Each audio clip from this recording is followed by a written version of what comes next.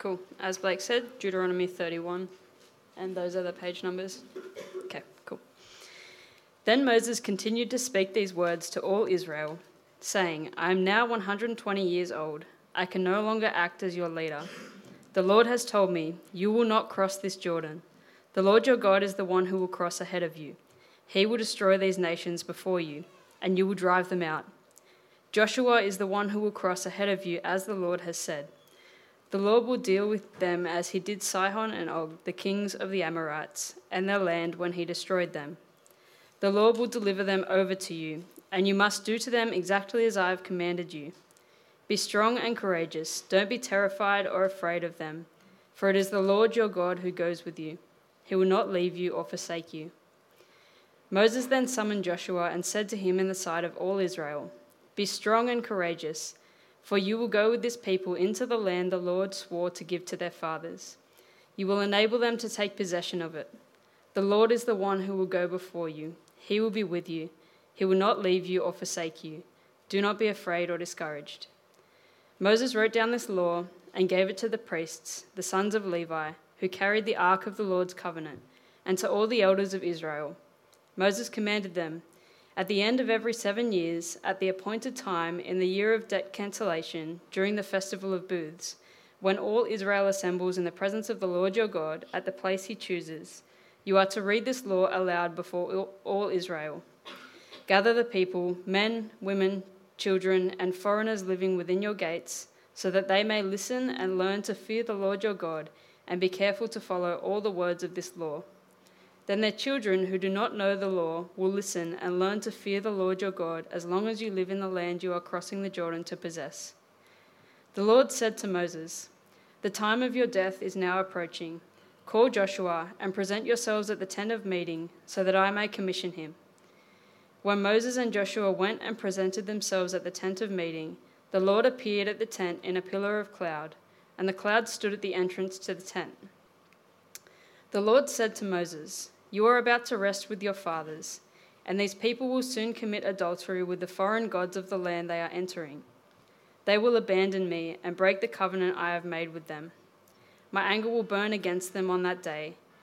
I will abandon them and hide my face from them, so that they will become easy prey. Many troubles and afflictions will come to them. On that day they will say, Haven't these troubles come to us because our God is no longer with us? I will certainly hide my face on that day because of all the evil they have done by turning to other gods. Therefore write down this song for yourselves and teach it to the Israelites. Have them recite it, so that this song may be a witness for me against the Israelites. When I bring them into the land I swore to give their fathers, a land flowing with milk and honey, they will eat their fill and prosper. They will turn to other gods and worship them, despising me and breaking my covenant. And when many troubles and afflictions come to them, this song will testify against them, because their descendants will not have forgotten it. For I know what they are prone to do, even before I bring them into the land I swore to give them. So Moses wrote down this song on that day and taught it to the Israelites. The Lord commissioned Joshua son of Nun, Be strong and courageous, for you will bring the Israelites into the land I swore to give them, and I will be with you. When Moses had finished writing down on a scroll every single word of this law, he commanded the Levites who carried the ark of the Lord's covenant, Take this book of the law and place it beside the ark of the covenant of the Lord your God, so that it may remain there as a witness against you. For I know how rebellious and stiff-necked you are. If you are rebelling against the Lord now while I am still alive, how much more will you rebel after I am dead? Assemble all your tribal elders and officers before me, so that I may speak these words directly to them, and call heaven and earth as witnesses against them. For I know that after my death you will become completely corrupt and turn from the path I have commanded you. Disaster will come to you in the future, because you would do what is evil in the Lord's sight, infuriating him with what your hands have made. Then Moses recited aloud every single word of this song to the entire assembly of Israel. And then we're skipping the song and going to verse 44 of chapter 32. Moses came with Joshua son of Nun and recited all the words of this song in the presence of the people. After Moses finished reciting all these words to all Israel, he said to them, Take to heart all these words I am giving as a warning to you today, so that you may command your children to carefully follow all the words of this law. For they are not meaningless words to you, but they are your life, and by them you will live long in the land you are crossing the Jordan to possess. Thanks, Kate. Hello, everybody. If you haven't had a chance to grab a Bible, feel free to grab one. And as we finish up our series in Deuteronomy and think about these last words, these last 4 chapters, please join me in a prayer. Loving Heavenly Father, again, we just ask that you would speak to us, that you would help us to listen, and that, Lord, we would be people who don't just hear and listen to what you say, but apply it to our lives. And we ask this in Jesus' name. Amen. My mum's about to turn 89, and I don't know what your mother's like or what she'll be like when you get older, but my mother's still a mother. She loves to mother me. Somehow as soon as you walk in there, she's in mothering mode. Mothering mode is she loves to tell you what to do, what you should think, how you should go about it, she's always telling me, I told you that when you were growing up. And I don't remember really you telling me any of that. And there's a reason why I don't remember anything that you told me. Of course, I wasn't. Yeah, I know, very hard to believe, but that's how I grew up. I'm sure I listened sometimes, but yeah, listening wasn't something that was big on my agenda at many times. And when it comes to life and relationships, when it comes to really work, anything that you do, anything that you're involved in school, listening is really, really, really, really important. One of the things that some of you might do in your uni courses or in teaching courses or roundabout is a little thing on listening. One of the things you work out if you ever do a course on how to listen and how good a listener you are is you find out how bad you are. That's really what you find, and that's the whole point of a listening thing, to tell you that you don't really listen at all, and you're really more concerned to get out what you want to say than you are to listen to what they've said. And so listening's really, really important. But in the whole listening thing, which is really, really, really important, there's nothing more important than listening to God. Listening relationships, it's going to get you in trouble. Not listening to your mum, it means you're going to be nagged for the rest of your life. But if you do listen to your mum and you finally listen to her, things will come a whole lot better than if you, didn't. It's better to listen to her.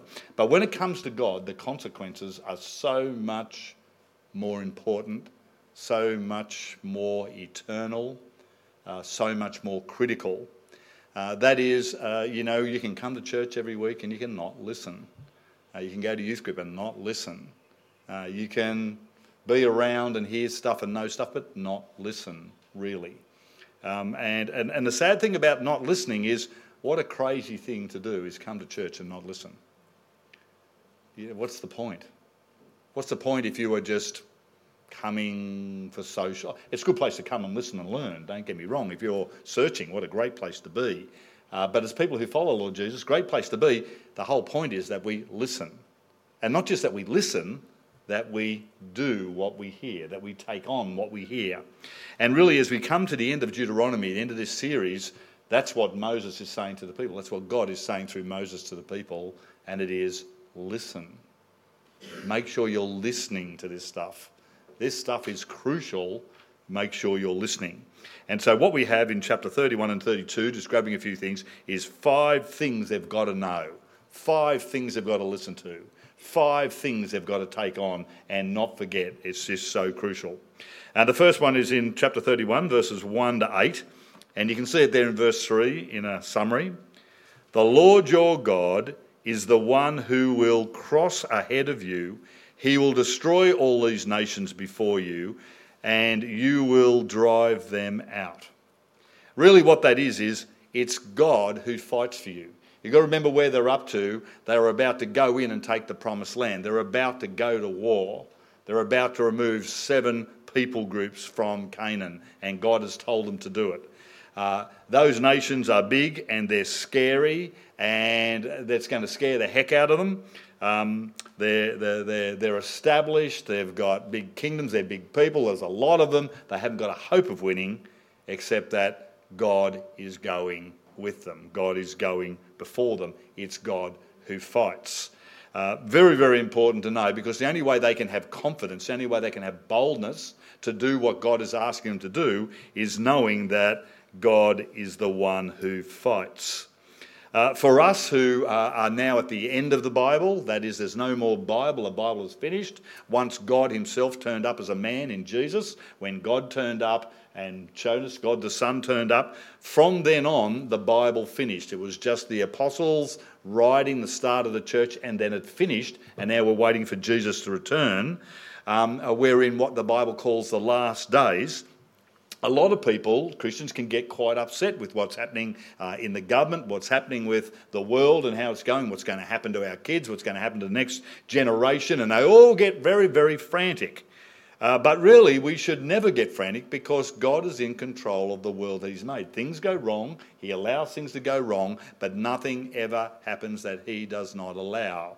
He's in control of everything from cancer to wars, to the things that happen, to the weather patterns. God is in control of every single thing. And so as followers of Jesus, we are never to get, well, we do get scared, but we've got to keep working on the whole idea that it is God who is doing what he is doing in this world. And we can be bold and courageous because he has said that his word is going to gather his people. That people who live lives that show that they take Jesus seriously, that they're listening to him, that they know him, that God will use those lives to attract people to listen to what God says and to bring them into his family. That in the end, there's going to be so many people who are in heaven from every nation and tribe that you won't be able to count them. God has already told us the future. He's already told us there's a judgment day coming. And that judgment day, when it comes, there will be so many people saved that we can't count them. That is what is going to happen. How's he going to do it? He's going to do it through us as we stand up, work as a church, not being silent, not being quiet, and living a life that shows that we take Jesus seriously. And so we need to be confident of our salvation, confident of what God is doing if we're in Christ Jesus, absolutely confident, because God is the one who is doing what he is doing in this world. Our job is to keep standing up for him and to keep trusting what he said, and not to get his name run through the mud because of the way we're living. The second thing that they have to learn, that they're about to go into the land, and the only reason they're going to survive and they can be bold and courageous is because of God, but the second thing is they need to learn to fear God. Fear is an old way of saying respect, but it is the whole idea of respect that knows that you don't play games with this person that you're respecting. We are to be motivated by love, that he's a God who forgives, but the people need to learn to fear God so that they will listen to him and do what he says.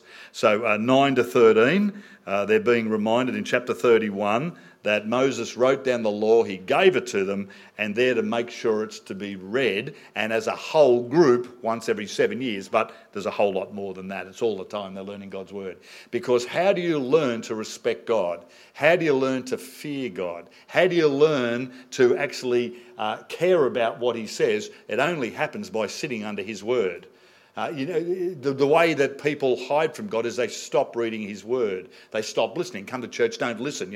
Just talk to it, but look at your phone, but don't listen. Chat to the person, but don't listen. If someone asks you what to talk about, you can't tell them because you didn't listen. You're not reading the Bible during the week. You're not in the growth group. So no one's encouraging. You're not encouraging them. That's the way you don't listen. And you can do that sitting right in church.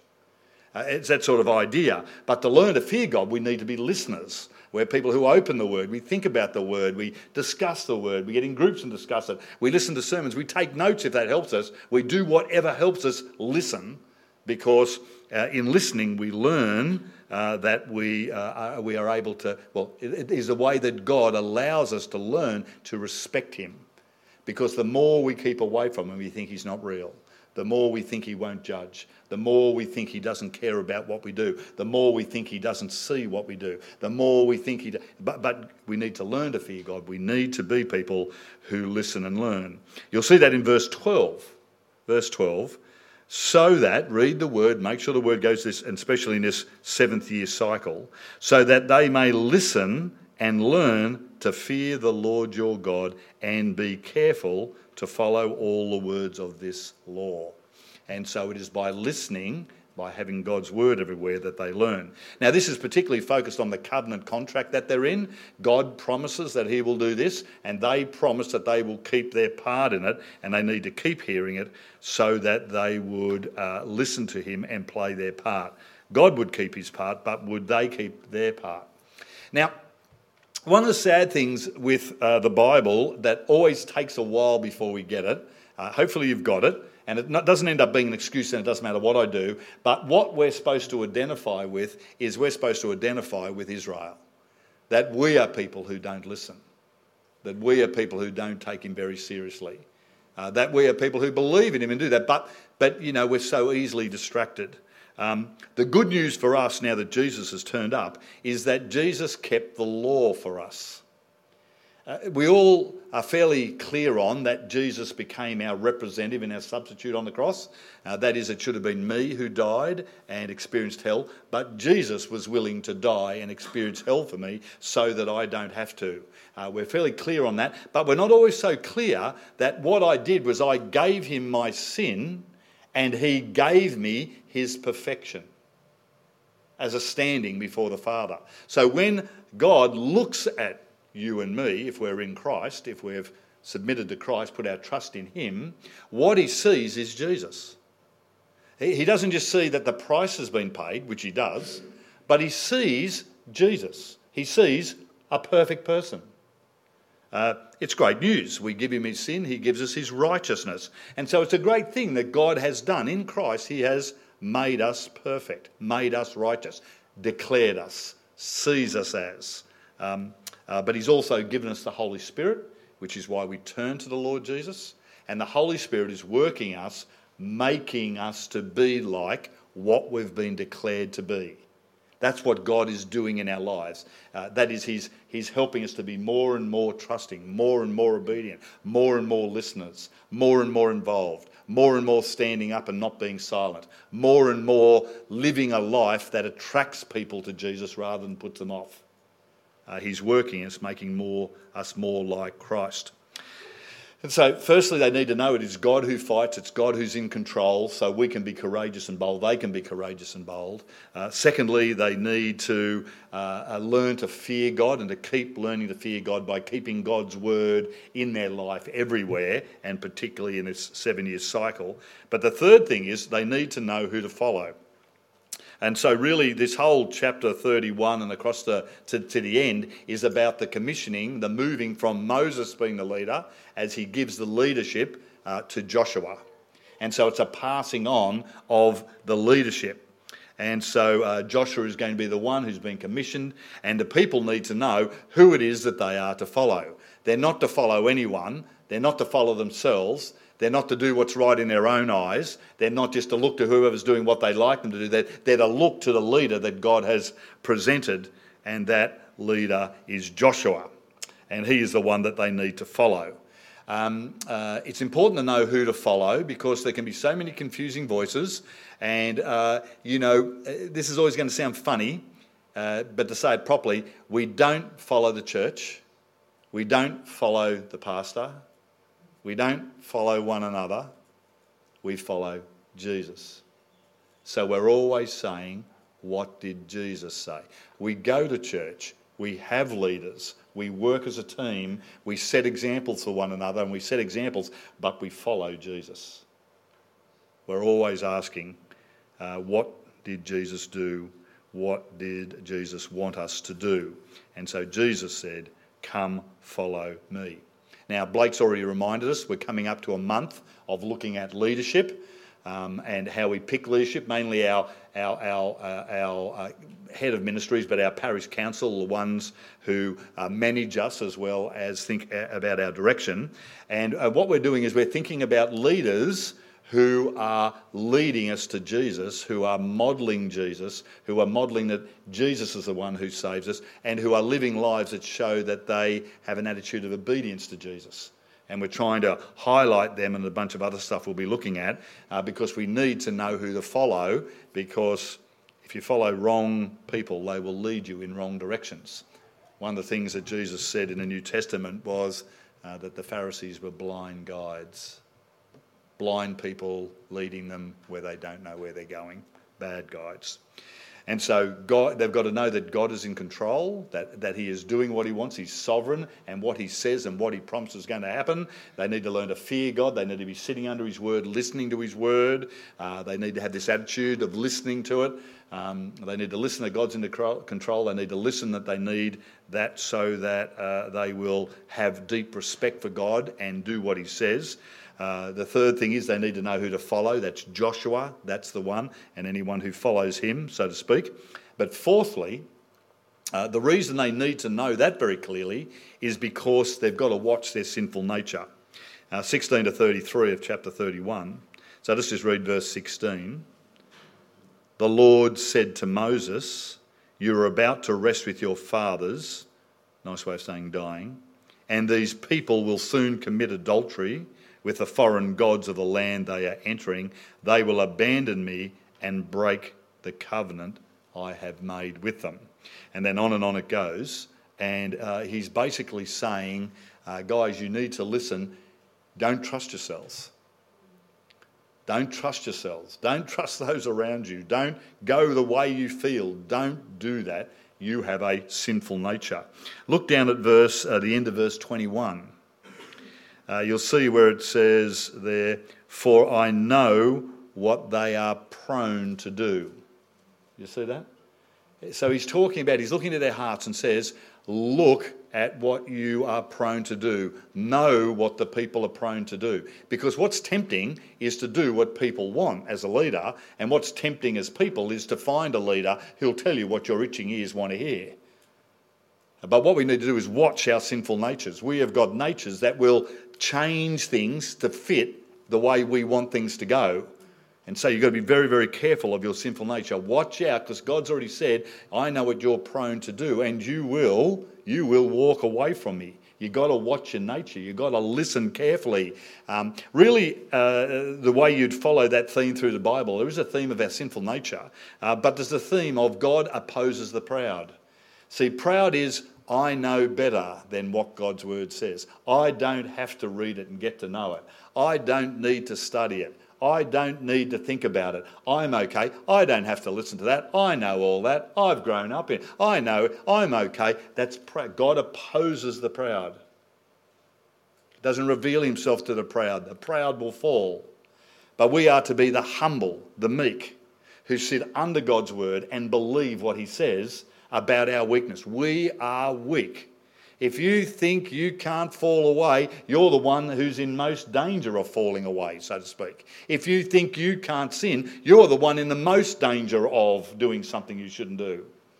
That's what we've got to keep. We've got to realise that we're in danger and keep close to God, keep listening to God, keep knowing that he is in control, keep reading that we might fear him, and keep following the leaders he gives us, aware that we are weak. When we think we're strong, we are in big trouble. We can be strong in the Lord, but not in ourselves. Lastly, is that chapter 32 from verse 44. We're sort of skip the poem. The poem was very depressing, very sad, very pessimistic. They're going to fail. And it was a witness from God against them saying, listen carefully, you will not make it if you do not listen. And in chapter 32 from 44, let's read it again. Moses came with Joshua, son of Nun, and recited all the words of this song in the presence of the people. After Moses finished reciting all the words to all of Israel, he said to them, take to heart all these words I am giving you as a warning to you today, so that you may command your children to be careful to follow all the words of this law. For they are not meaningless words to you, but they are your life. And by them you will live long in the land you are crossing the Jordan to possess. What is he saying? He's saying these words are God's words of life for you. He's given the word so that you will have life with him. To not listen is to not have life with God. And he's been saying, as you remember last week, choose life. Choose life. And here is a summary. It's choose to listen. Choose to believe what God says about him and about them and about us. Choose to listen. He says, take these words to heart. Take these words to heart means don't just listen to them, take them into your life. Make them a part of your life. Take them in. Don't just listen and walk away and don't do anything with them or take them on, but take them to heart. Make them yours. Own them. This is how you will have life with God, because you will be listening to them.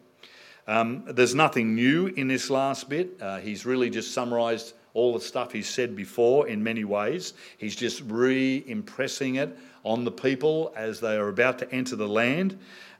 He's reminding them to pass it on to the next generation. You are to teach your children. You are to teach them about God. You are to model that to God. Pass it on to the next generation so that they will obey. And really, in the end, it is obedience brings blessing. It's not what saves people, but that is blessing. That is, God wants to bless us that have been saved through obedience. That is the full life, the best life that God is wanting to give us, and he's wanting to bless them through their obedience. These words of life can't help but make me think about those words that Jesus said to the apostles in John 6. When he says, people were leaving him and he says, do you want to leave me too? And Simon Peter said, Lord, where are we to go? You have the words of eternal life. There's no one else to go to. No one else you can call out on. No one else you can depend on. No one else who will lay their life down for you. No one else who will rise again for you. No one else who is trying to care for you. No one else is trying to give you the good life. There's no one else you can go to for eternal life. There's no one else. And that's really this in the Old Testament. He's saying, these words are life. You've got nowhere else to go. This is life. Listen to them. Okay, what do we do with all this? Well, again, we could go, be a better listener. And that's certainly the response. The response here of God's people is the same response for us. Focused on Jesus, we should listen to him. But really what we need to know is that Jesus not only represented us on the cross, which he did, but he also represented us as being the perfect human. He lived the life that we should have lived. He always perfectly listened to God. He was a listener to God. He listened to God in such a way that he was obedient even to death on the cross. He was such a listener that he went to the cross because he listened to the Father, and that's what he did. He won us forgiveness. He gave us the Holy Spirit because he was a listener. And you might remember that there's a few places in the Bible, but one of the places when Jesus sort of went up on the mountain and showed through the apostles that he really was God. It's called the Mount of Transfiguration, for a big fancy word that someone made up. And, and it does, he got transfigured before them. But then a voice came out of the clouds from the Father and said, "This is my Son, listen to him." It's a great summary of what God wants us to do. He wants us to trust Christ. He wants us to turn to Christ. He wants to make us to make Christ our Lord, our Saviour. But that will not happen without listening. We will not stay with him without listening. This is my Son. Listen to him. We need to be listeners to Jesus and his word. May we do that for his glory and for our eternal good.